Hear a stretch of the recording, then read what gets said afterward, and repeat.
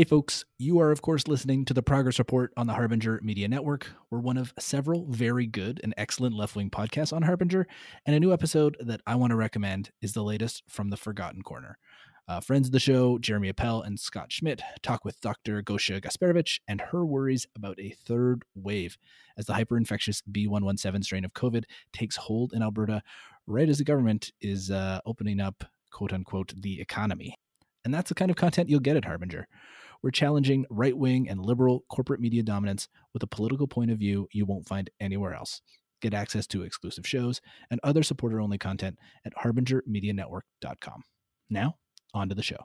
Friends and enemies, welcome to the Progress Report. I am your host, Duncan Kenney. We're recording today here in Amiskwaciwa-Skaigan, otherwise known as Edmonton, Alberta, here in Treaty 6 territory. Joining me today is our friend, the man behind the boards and the Adobe Audition account, the editor of the Progress Report, and my friend and colleague, Jim Story. Jim, welcome back. Hey, glad to be here. Although I wish we had something more interesting to talk about today. The budget's a little dreary this year. It's dreary every year. I can never recall in my lifetime a budget that I was like, woohoo, everything I ever wanted out of a government. You know what I mean? Well, no doubt. But dreary in the sense of not being super exciting in any particular direction, despite the change in tone, which I'm sure we'll get to very quickly. This is really a business as usual budget. Yeah, it's a budget that kind of pleases no one. You know, it's the neutral character from Futurama. It has no strong opinions. It's it's a big soupy lump and mess of like bad politics. But before we get into the details of the budget, I want to ask you about your very first budget lockup. You took part in your very first budget lockup. What were your thoughts? Well, they didn't take any of my questions, which didn't surprise me. And it was very difficult to go through a day without posting, which also didn't surprise me. Beyond that, I don't really have a lot to say about the process.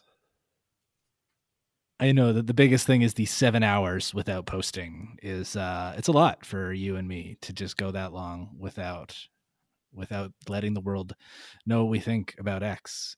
But we were able to hold it in. We followed the rules of the embargo. We get to go to the next one. But yeah, let's get to the budget reaction and breakdown. What's a kind of top level narrative that you're pulling out of this one, aside from boring business as usual? Give me something else. Well, you had, when we were talking about this in our first post about the budget yesterday, you had a nice little line in there about the UCP pretending to be the NDP, but not doing a very good job of it. And I think that really is what we see in this budget. Over the past couple of weeks, you've really seen Kenney and Taves and those guys moderate their language around cuts, their austerity language, and replace it with a lot of talk about, now is not the time for cuts. Now is not the time for taxes. Now is the time to keep the ship afloat, so to speak. But the budget does not really match those statements.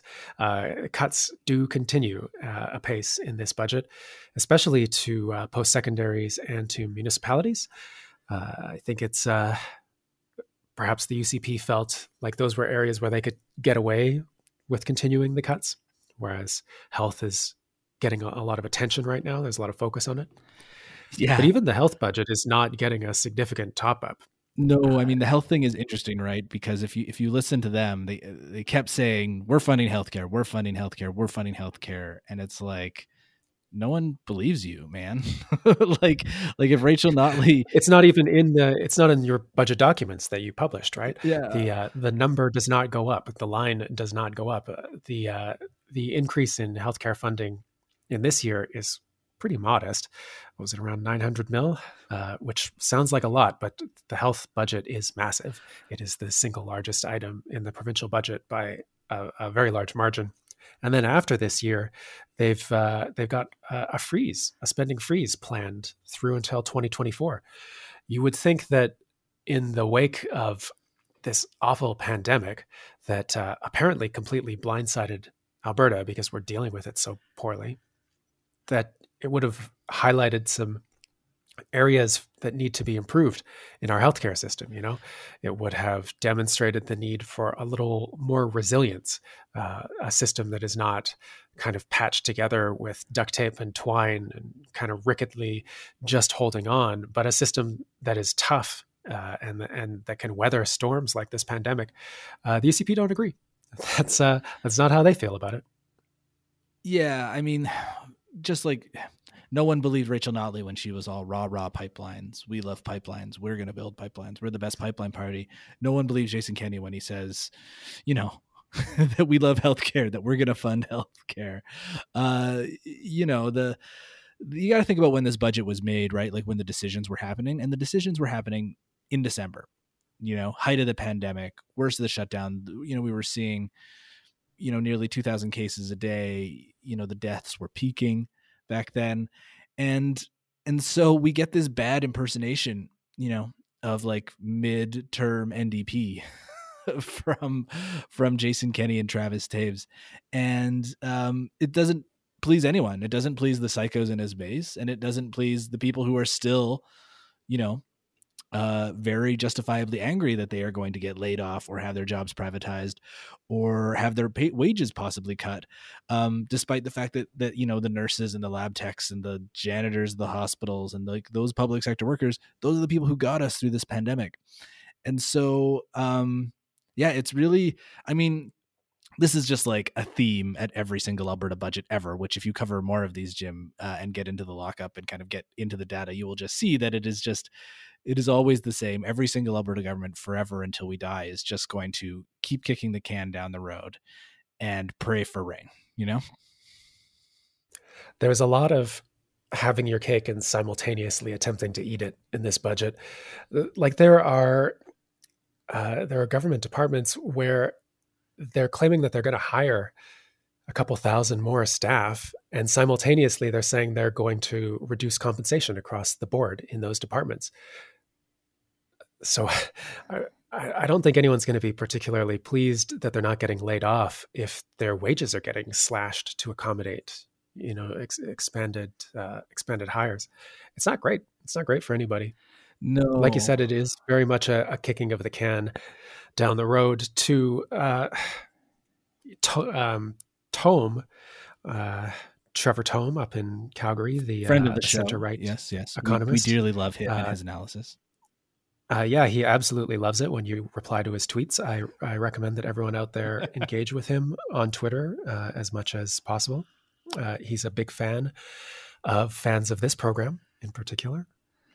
Tome estimates that if the relatively high resource prices continue, because oil and gas have kind of ticked up over the past month or so, mostly due to reduced supply, because a lot of things were shut down during the COVID. Basically, if everything works out in the absolute best possible way, if there is not another disaster, if there is not another unexpected economic disturbance, and resource prices stay high, then the budget gets kind of close to balancing itself in 2024 if they don't do anything else. And that seems to be what this government is banking on. They are planning for the absolute best case scenario. They don't really have any ideas in place for what they're going to do if everything doesn't line up perfectly. And that is very typical of an Alberta government budget. You're definitely right. That's what the PCs were doing for years. It's what the NDP did when they were in power, and it seems to be what the UCP are up to now too. Yeah, I mean, not only is it pray for rain and just kick the can, but it is just like actively refusing to engage with the question of like, what the hell do we do in Alberta if the golden goose, our oil and gas industry, is just going to stop laying golden eggs. And like, you just have to read the material of every oil and gas company that they send to their investors. Every oil and gas company that exists these days knows that they're not a long-term play, right? Their pitch to investors is that we promise to return as much profits and as much cash to you via dividends and share buybacks as we possibly fucking can before we go under, right? Like, everyone knows the oil and gas is not a long-term play. but we still do not have a plan in Alberta, and nor does this government seem interested in diversifying away from oil and gas. There's a quote in Travis Tave's budget address that is like, it is worth reading out because of how like hilarious and stupid it is. The quote is this: "Some suggest diversifying the economy requires a transition from away from our traditional sectors such as energy. Let me be clear, Mr. Speaker, that is not this government's position." Like, come on, man, come on. I mean, their ideology is quite simple and clean when you look at it, right? We will set up the conditions for private enterprise and the profit motive and entrepreneurs to show up and solve all our problems. If we do everything that the CFIB and the Chamber of Commerce want, we lower corporate taxes to nothing, we'll cut red tape, we will, absolutely clear a runway for whatever corporations say they want policy-wise. They think that this will somehow lead to them magically spending money. And it's like, no, they're just going, the people at the top are just going to get richer. Like, that's how this works. And whether it's irrelevant whether it's venal or whether they actually believe it or not. Like, the outcome is the same, but like it's important to kind of call it what it is. And it's magical thinking, right? Like, it's never worked anywhere. It's always been extremely successful at making rich people richer and fucking over everyone else. But there is much more in this budget that we want to get to. I think that it's worth taking a few minutes to talk about the sectors that got it the worst, and that particularly is post-secondary education and municipalities. I feel like ever since the Redford era, post-secondary has just taken it on the chin over and over again.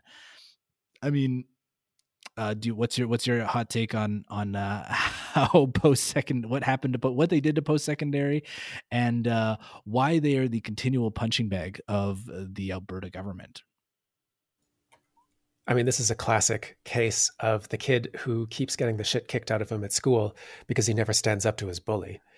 The students' unions are generally pretty tepid when it comes to criticizing the government. They are tepid. You don't have to say generally. You don't have to equivocate there. They are absolutely not interested in fighting.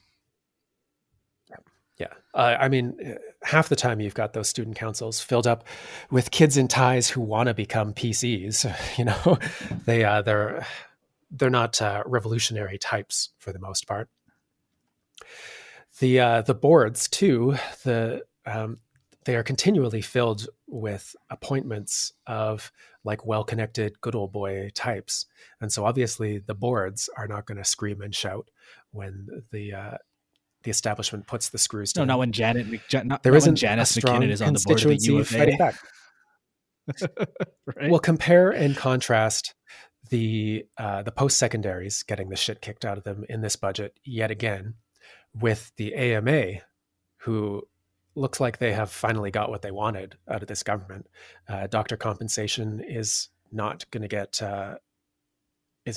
ground down like was expected, because the AMA went out there and they fought hard for a year and a half. And the AMA, I mean, we're talking about like relatively wealthy people, doctors, Porsche owners. Yeah. Petty bourgeoisie for the theory readers out there. These are not folks who are naturally considered like allies of blue collar working class people. But when the AMA started screaming about how the doctors were all getting screwed, working class people we all got in line and helped out and helped support that AMA campaign. I know the opposition were also very into supporting that AMA campaign. You had a lot of doctors publicly just throwing up their arms and leaving the province, either in protest or out of pure necessity. It was a good, powerful campaign. The AMA won. They fought hard, and they got something for it. Meanwhile, these post-secondaries, they don't fight. They're very poorly organized. The people holding positions of influence and authority, both in the student body level and in the the faculty and board level, generally don't have it in them to fight. There's no You've sense got of a struggle. There's no few. history of striking. You know what I Yeah. mean? Like Yeah. you're starting from scratch Yes. if you do want to build that, right? And I think the accounting on just how badly the unis are getting it and the universities and colleges are getting it in this budget is still going to come out. I mean, we found $135 million cut, but like based on some conversations I've had, we're really not going to know how bad it is until you get the kind of like institution by institution numbers out and the actual cuts are made real. So and I think the NDP had a $400 million cut. Like the numbers on this are bad. And again, it's incredibly short-sighted. You want to attract and retain people early in their careers to be, people to live and work here and raise families here. You need good universities. And we had good universities. And over the past decade, we've decided to not have good universities. It's more than just short-sighted too. It's really in opposition to what the public generally wants in regards to post-secondaries.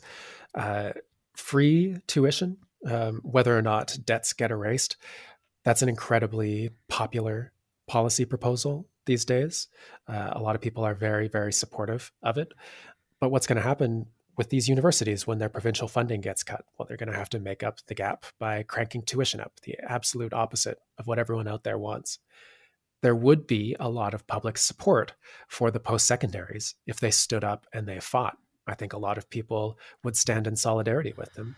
But because they don't stand up and fight, because they just roll over, they continue to get the shit kicked out of them, budget after budget after budget. Yeah, I mean, whether people would stand with them or not, I don't think anyone gives a shit if tuition goes up or if students have terrible learning conditions. Like it's really up to them. Like it's up to the students. It's up to the profs and the workers who work at these institutions. No one is going to come save you. You are going to have to come together and figure out how you're going to work together to actually like organize and put pressure on this government and make it hard for them to do this, because if you don't, they will continue to do exactly what they have done for the past 10 years. The other big kind of line item, the other ministry that really took it on the chin money wise was municipal affairs. And this is essentially like, this is the money that flows out to cities and municipalities. And based on some, feedback I've gotten, there's been a 25% cut to this municipal sustainability initiative that's going to occur over the next 4 years. I'm still kind of working to nail down what exactly this means. You've seen kind of Nenshi and Iveson cut, they've cut interviews where they're mad about it, but I just feel that like both those guys seem to be on the way out and there's not really a lot of fire and energy to actually like fight with this government. I don't know. What do you think about this, Jim? I think that, first of all, just in kind of top-down objective terms, these continued cuts to municipal funding are bad. They are very, very bad. And every year that these budgets get cut, the province gets in a more and more fucked up situation because important programs and services exist at the municipal level. A lot of things have been handed down to municipalities to handle. But under Alberta laws, municipalities can't borrow, they can't go into deficit. So they're 100% reliant on funding coming in from other levels of government, most of which comes down from the province. And this process of handing things to municipalities and saying, okay, you guys take care of this now with your left hand, and then slashing their budgets with the right hand is just kind of an obfuscated, stealthy way of cutting programs and services. There are some important things at the municipal level. One thing that Iveson was highlighting yesterday in his complaints was the budget for affordable housing. The province kicks a little bit of money into it, even less in 2021 than they had previously. And like spending on affordable housing is very, it's very good. It is very good to properly fund this. I don't really know how to say it any more accurately than that. To live in houses. We live in Alberta. It gets cold here in the winter. People need homes. It gets cold. But I think even speaking from a completely heartless, compassionless point of view, even if you cut all of the misery and human suffering of being unhoused out of the equation, even if you're just looking at this from a kind of, no mercy. Yeah. Master Lich, Travis Taves, dark sorcery perspective, the numbers just work out. It is just wise to get people off the street because it's very expensive to maintain high levels of inequality and high levels of homelessness in your society. Those people end up having to resort to emergency services a lot. And it is really taxing for the system when you could save a lot of money and reduce aggregate human misery by a great amount by just putting roofs over their heads. And if there is not enough housing stock to go around, well, then you pay some borrow. people to build some more, and those are jobs. You borrow to build it. I mean, if you came to this podcast expecting numbers about debts and deficits, no, I do not give a shit about the debt or the deficit. It's high. It needs to be high. We're in the middle of a pandemic. It should be higher, precisely for the reasons Jim has laid out. There are thousands of homeless people in our province. Build them homes now. I don't care. Build them. And it is more expensive. It is more expensive in the long term to allow these inefficiencies with our programs and services, and to allow things like extreme poverty and poor social determinants of health to exist than it is to put up with more borrowing costs. Like, the deal is just better. It is just better straight up to invest this money and take care of these problems. And then, as an added bonus, you also save human lives and make humans much happier, which is also a thing that governments should do. Agreed. Okay. There's Muni and Post-Sec. They're the two that got it worse. But I mean, the other group that's getting it bad is workers, specifically public sector workers. You look at the budget documents, Jim and I spent a whole 7 hours in lockup, sweaty, glistening, going through spreadsheets and tables and data. And, what we found was that the government of Alberta expects to be paying more than $1 billion less in public sector compensation from the year we're in now to next year. How they're going to do that, not explained. But there's really only a couple of ways to do it. And it's all of the stuff that they've previewed before, right? It's layoffs, it's privatization, it's wage cuts, legislated wage cuts. And, this is, again, the paradox that Jim spoke about at the top. They're like, oh yeah, we're not going to cut people. We're actually going to give a short-term bump in funding to healthcare, but we're somehow going to pay less in compensation next year. It's absolutely wild. I know the Alberta NDP has a number that says 15,000 layoffs are coming. I think that's an extrapolation from statements from Taves about how they're cutting the public sector by 7.7%. Whether it's 15,000, whether it's 5,000, I mean, there's really no way to do what the government wants without laying off the people who got us through this pandemic: the nurses, the lab techs, the paramedics, the janitors, the hospital workers, the laundry folks. There's no other way around it. You could cut the wages of every single public sector worker in Alberta by half and still have a $5 billion deficit. Again, I don't care about deficits. It's just to illustrate the size of the number. How is Kenney going? How do you think Kenney is going to get a $1 billion less in public sector compensation by next year, Jim? I don't think he's going to. I think he's going to send people to the negotiating table with orders to grind down workers' salaries in an attempt to get there. And I think he's going to have a full-on labor revolt on his hands, and he's not going to be able to do it. I think it's a false promise. Yeah, I mean, again, he's overconfident to think that he can grind those budgets down that much. Layoffs are more likely to happen than wage cuts, I think. So if the budgets do shrink, it's going to be either through attrition or through the elimination of positions. But he's absolutely not going to drive salaries down enough to hit that number, because if he tries to, he's going to get his ass kicked by the unions. Yeah, I mean, teachers have taken zeros the past, 8 or 9 years. I was about to say by no fault of their own, but absolutely fault of their own. They took zeros for the past 8 or 9 years. Other healthcare unions, AUPE, HSAA, they've seen very marginal increases over they took either nothing. Well, or if very their little. Staff roles are going to be expanded at the very same time that the funding is reduced, then it's not going to be zeros that are on the table for them this year, the government is going to be asking them to take like -5s, -10s. Yeah. And that's pretty big, and that's not going to fly. No, I don't think there's any appetite for any large public sector union to take a 5 or 10% rollback in negotiations. They're going to want inflation at the very least. They're going to want 1.5, 1.5, 1.5. And that's incredibly fair. These are the people who got us through the pandemic. Pay them more. They're clearly worth it.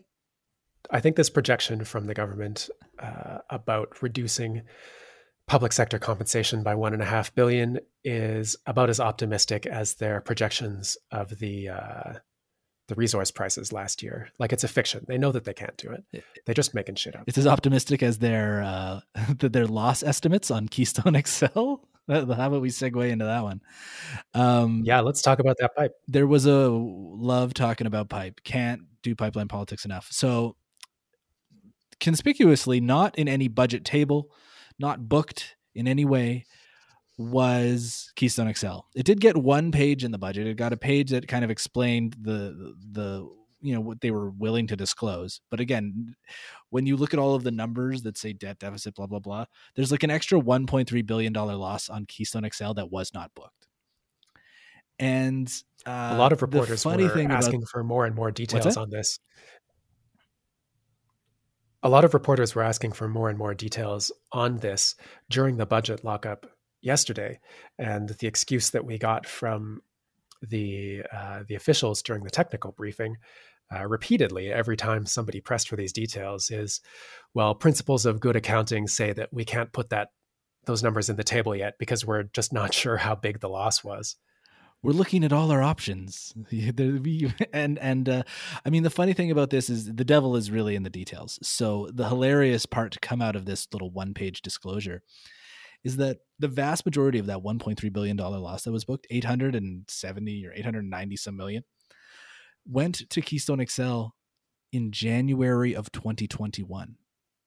That's 2 months. Duncan, when was Joe Biden elected? Yeah, good question. Yeah, when did he win the election? Yeah, beginning of November. When was that American election? Was that Valentine's Day?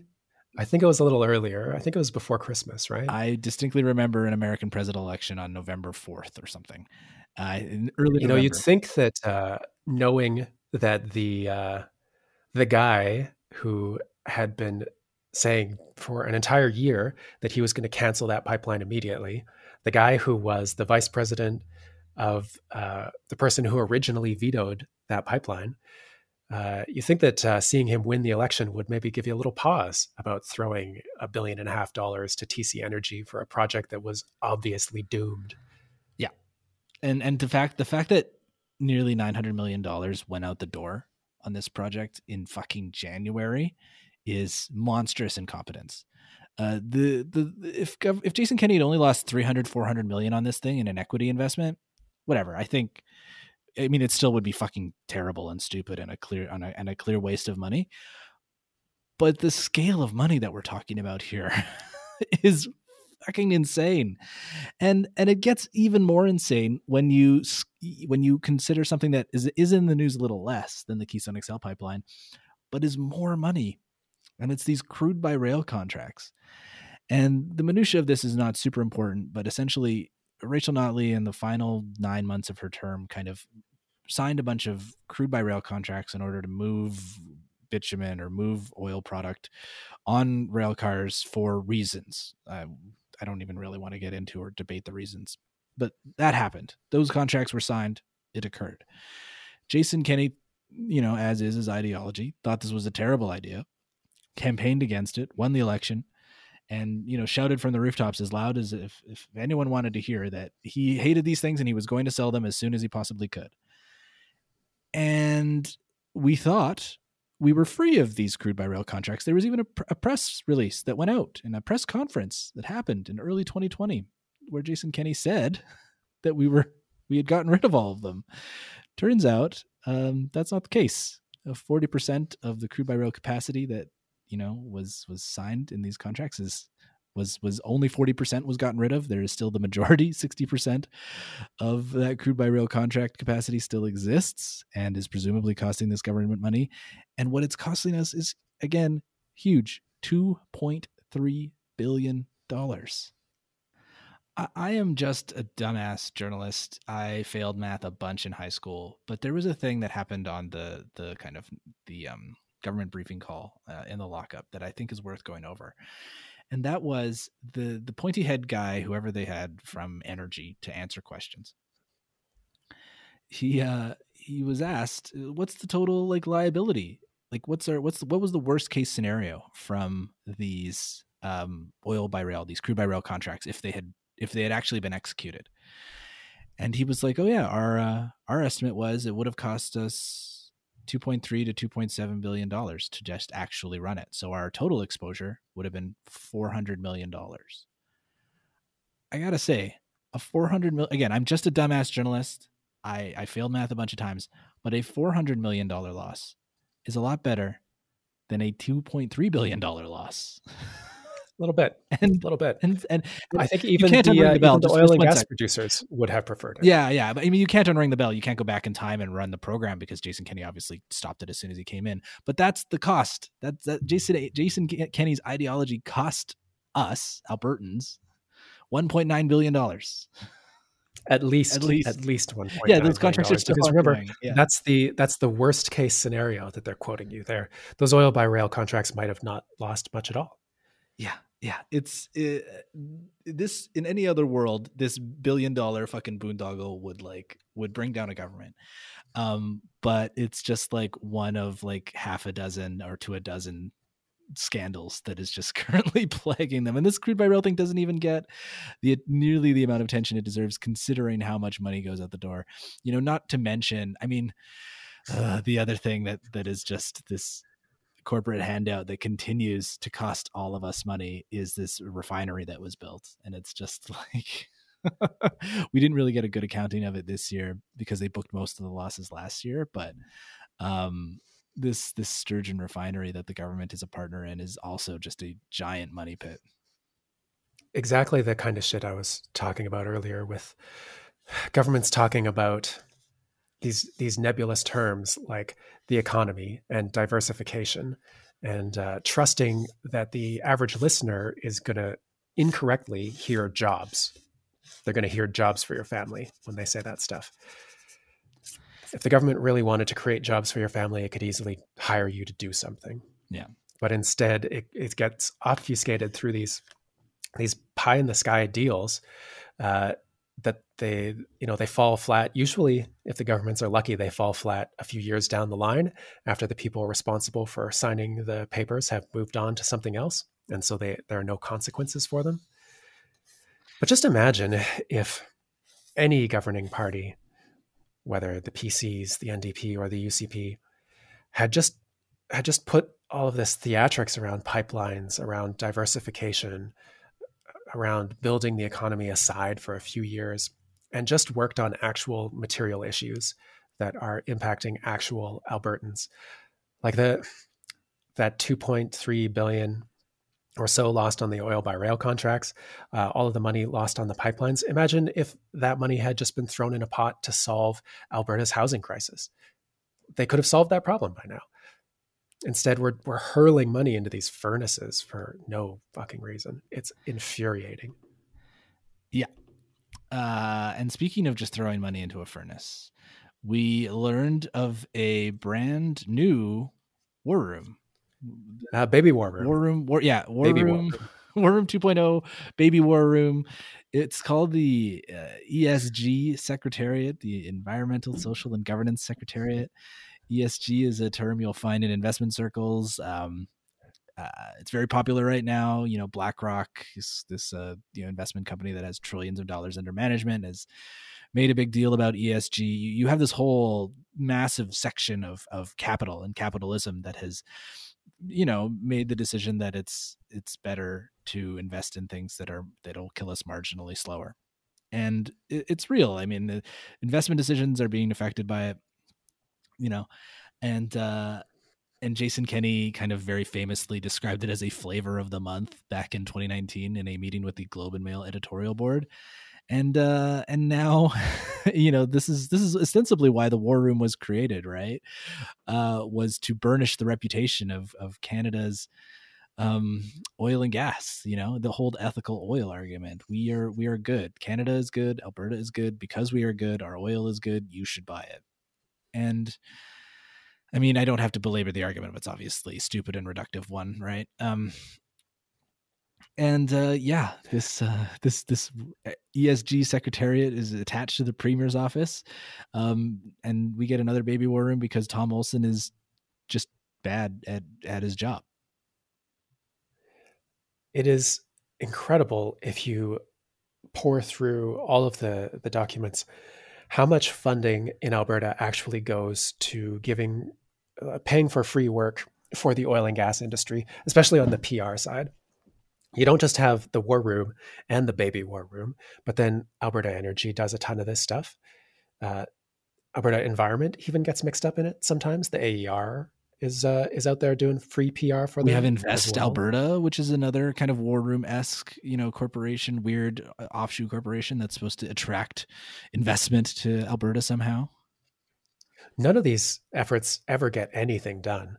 They're just, I can't even describe them as slush funds because nobody's really getting any benefit out of the money, aside from, I guess, a few comms people get cushy jobs. But it's all just a gigantic waste.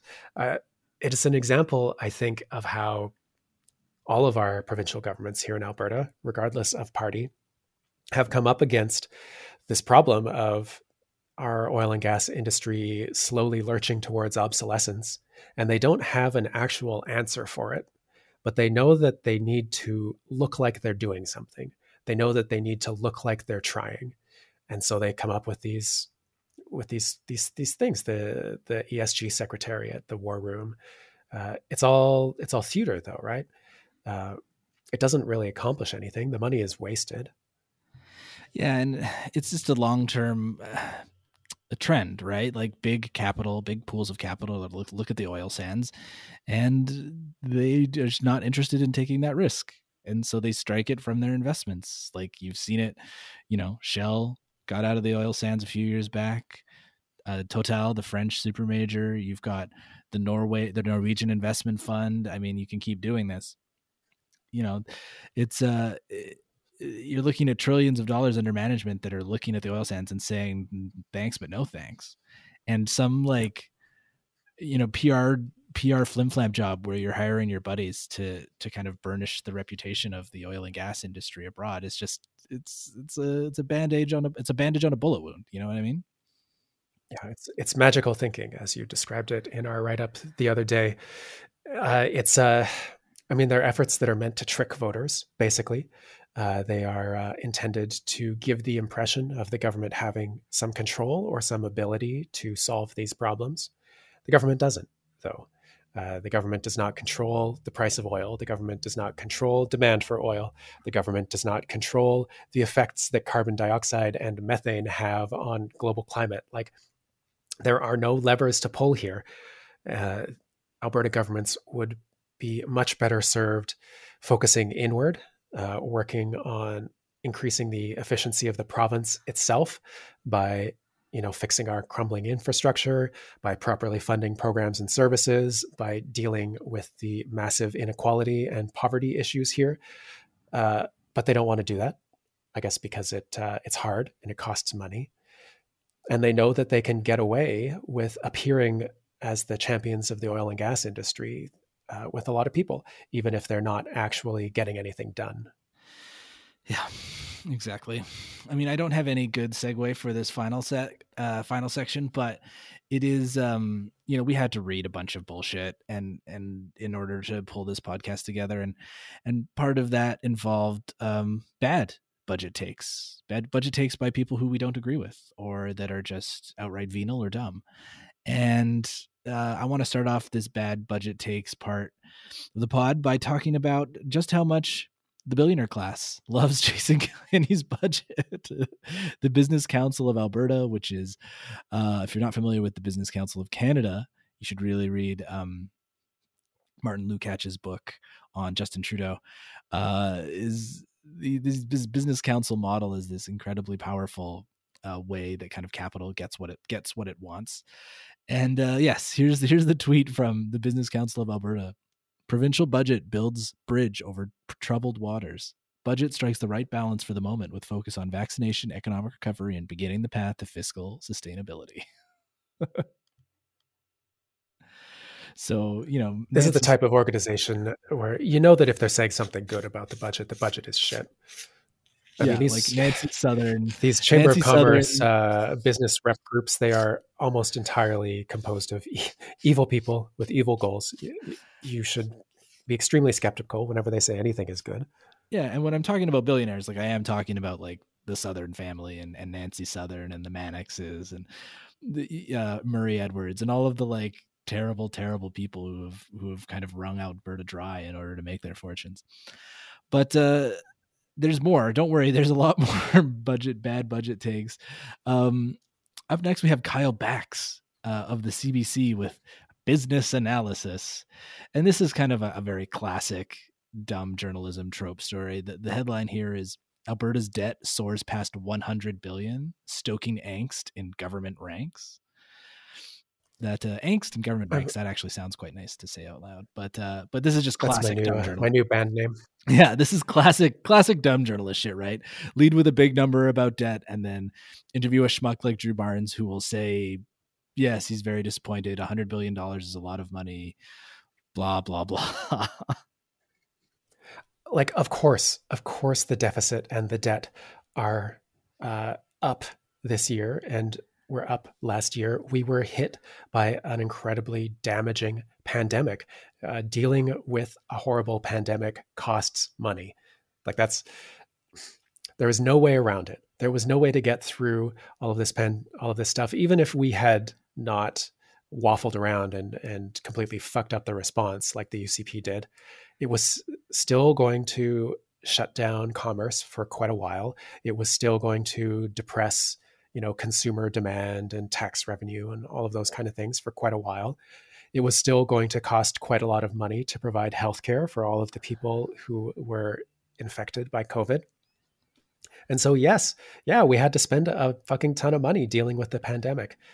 That's what happens. That doesn't mean that there is a horrible kind of structural problem with Alberta's books that demands huge austerity measures.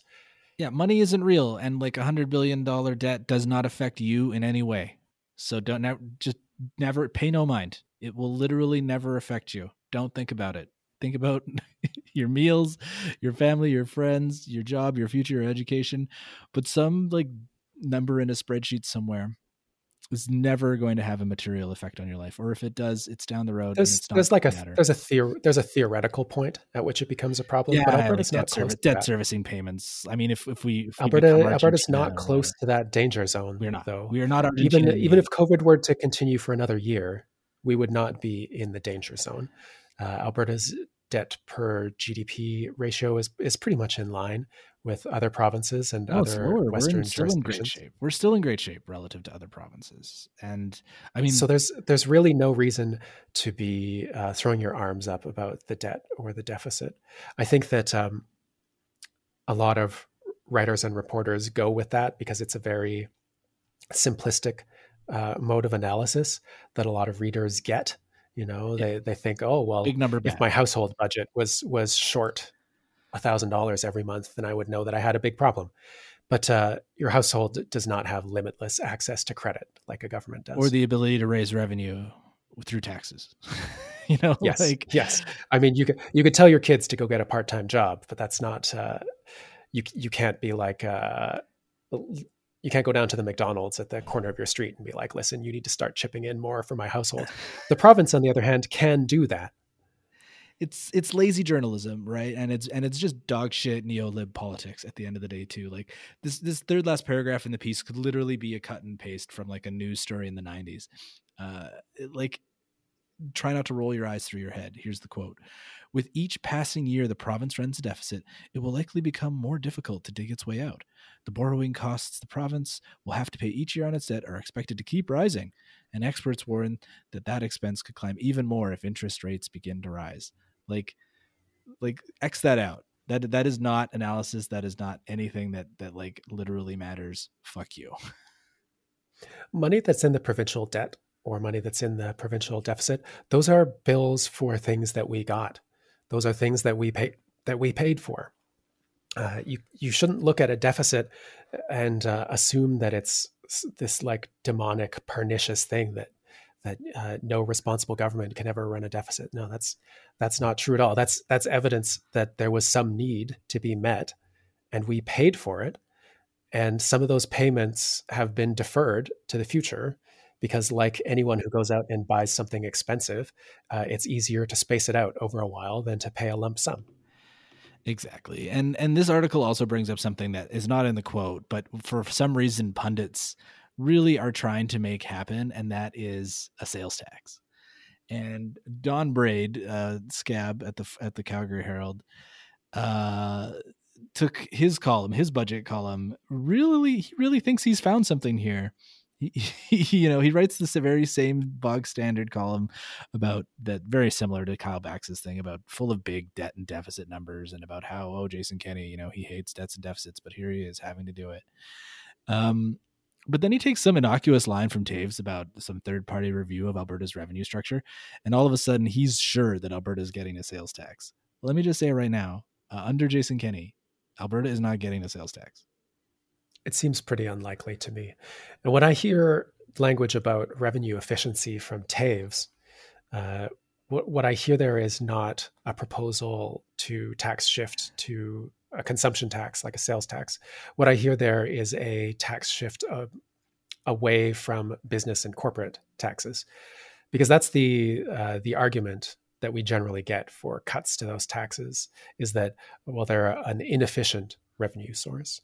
Yeah, or a flat tax. But, I could see this third party review be like, oh, you know what's great? A flat tax. We love flat taxes. We're fucking idiots.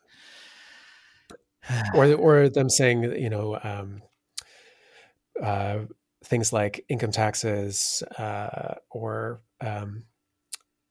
premiums, like healthcare premiums, which is essentially a flat tax. Those next 3D people those fucking need to come love in. Healthcare premiums. Sorry, go ahead. Well, when you hear words like efficiency around revenue structures from the right, that is a code word for corporate tax cuts. Yeah, because they believe that corporate tax cuts are they're unacceptable because they are an inefficient revenue source, because they put more of a drag on the economy than taxing people at the bottom, basically. The flip side, though, is that even though taxing wealthy folks and their corporations is sometimes not as efficient as squeezing the money out of people down at the bottom, it's morally more correct. And it removes more inequality. So you could chase after efficiency as your metric for your tax structure over constantly, and end up with a situation where you have terrible wealth inequality in your province, because the rich people have all successfully made this case that, it's not efficient to take my money, you need to go take it from workers instead. It'll be better off for you that way. Efficiency, though, is not the only concern. Equity is also a very important concern. Inequality is also a very important concern. A sales tax in Alberta, even if it did happen, would have some serious issues to it. And you could get around a lot of them by offering rebates, like the federal government does, but then that cuts into the amount that you can generate from them. Exactly. That being said, it's all pie in the sky, because you're absolutely right that Jason Kenney has no stomach for bringing in a sales tax. Never going to happen. Sorry, folks. He absolutely will refuse to do it. And I think what he would prefer the situation would be is that he kind of struggles to meet balance, but keeps publicly refusing to do sales tax. And so all of these columns from kind of centrist wonks convince Notley's people that it's a smart idea to campaign on a sales tax, which is one of the ways that Kenney could actually get reelected in the next election, despite his great unpopularity, is if he tricks Rachel Notley and the NDP into campaigning on a sales tax. They absolutely should not do that. What they should campaign on is bringing back the corporate tax levels that we had before the UCP came in. Hold on. We would almost have no deficit issue if corporate taxes were back up to those levels. I mean, this podcast does not make a habit of providing political advice to the NDP for two big reasons. One, we're like dummies and I don't read any books and whatever. My political analysis and advice isn't worth very much. But two, it's also done by better and smarter people than us. But two, they also don't listen. The NDP does not listen to what we say. So they don't give a shit to what we say. In fact, the fact that we have suggested these things today probably makes them less likely to happen. Yes. And the fact that we have suggested that Rachel Notley should not be tricked into campaigning on a sales tax means we're absolutely going to get flyers from the NDP about a sales tax in a few months. But I am breaking this self-imposed rule we have about not giving political advice to the NDP on the matter of messaging around this budget, specifically messaging around debt and deficits. Just like how Jason Kenney is not credible when he talks about how much he loves funding healthcare, the NDP is just never going to be credible talking about debt and deficits. Don't talk about debt and debt. Like, I don't care. The hypocrisy shit does not matter. Hypocrisy does not matter to their base. But there's this tweet from Kathleen Ganley. It had like 1,800 likes. It's like, what did it say? Here's what it said. Quote, in the 2019 election, Kenney threatened Alberta. If you vote NDP, you'll have $96 billion in debt by 2023. Instead, he delivered $100 billion in debt already. Huge cuts of services and a corporate handout that created no jobs. Scare quotes, fiscal conservatism. They need to stop it. They need to stop mentioning the debt. They need to stop mentioning the deficit. Just like the problem that they ran into, if you will remember back in the pipeline theater days, when NDP comms basically trapped them and then they had to become pipeline crusaders. They're locking themselves into the enemy's frame here. Yeah. And by continuing to harp on about debt and deficit, they are amplifying those frames too, which is going to just give cover to the Conservatives to inflict more austerity on us. The NDP need to stick to talking about like non-obfuscated, not nebulous things. They need to talk about the real material conditions that are affecting working people here in the province. Exactly. And I think that's a good place to leave it. I don't think we need to belabor the point. NDP, you're not the party of debt and deficits. Stop talking about debt and deficits. Talk about healthcare. Talk about jobs. That's it. That's our hour on the budget. There's a lot in there. We produced a couple of pieces on it. If there's more out there that we've missed, we definitely want to know about it. So please get a hold of us on Twitter via email. I'm very easy to reach at Duncan Kenney on Twitter. I'm reachable by email at duncank@progressalberta.ca. Jim, how can people get a hold of you? I mean, you could DM me on Twitter, I suppose. I'm not quite as responsive as Duncan is, but sometimes I'm up for a chat. I'm Jim Story on Twitter, the ketchup bottle icon, so you can follow me there. Ketchup man. And I was actually just going through our monthly donors. We ran a couple. We ran a big campaign in December. We ran a campaign in January. We asked people to help us out. And a lot of you responded. We have 444 current monthly donors.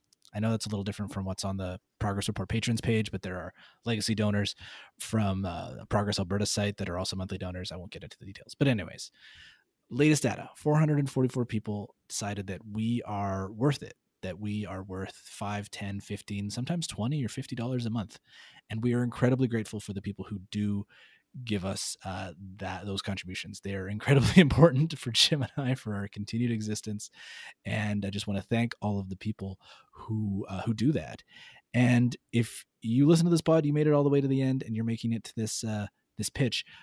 I think if you get value out of this podcast, if you get value out of the content that we produce on the progressreport.ca, go to the progressreport.ca/patrons, put in your credit card and become a monthly donor.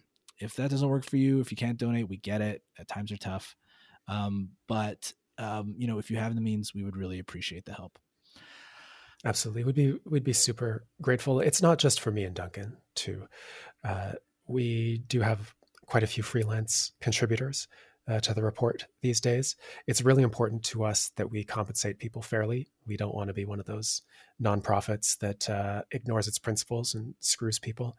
And we want to give a leg up to people who don't have an easy in to Canada's media landscape. You know, there are a lot of outlets out there that are not very into supporting people who are speaking from the left or people who are speaking from like an anti-colonial or anti-capitalist perspective. We would like to give people a leg up so that they can also get their voice out there, so that they can have a platform, so that they can start building a portfolio, getting their career underway. So please help us help our folks. And pitch us. If there's a story that needs to be told, please get a hold of Jim or I. Give us a pitch. We'll see if it works. Absolutely. Duncan's very receptive to pitches. Send him an email. Thanks so much to Jim for coming on. Thanks to Cosmic FAMU Communist for our theme. Thank you for listening, and goodbye.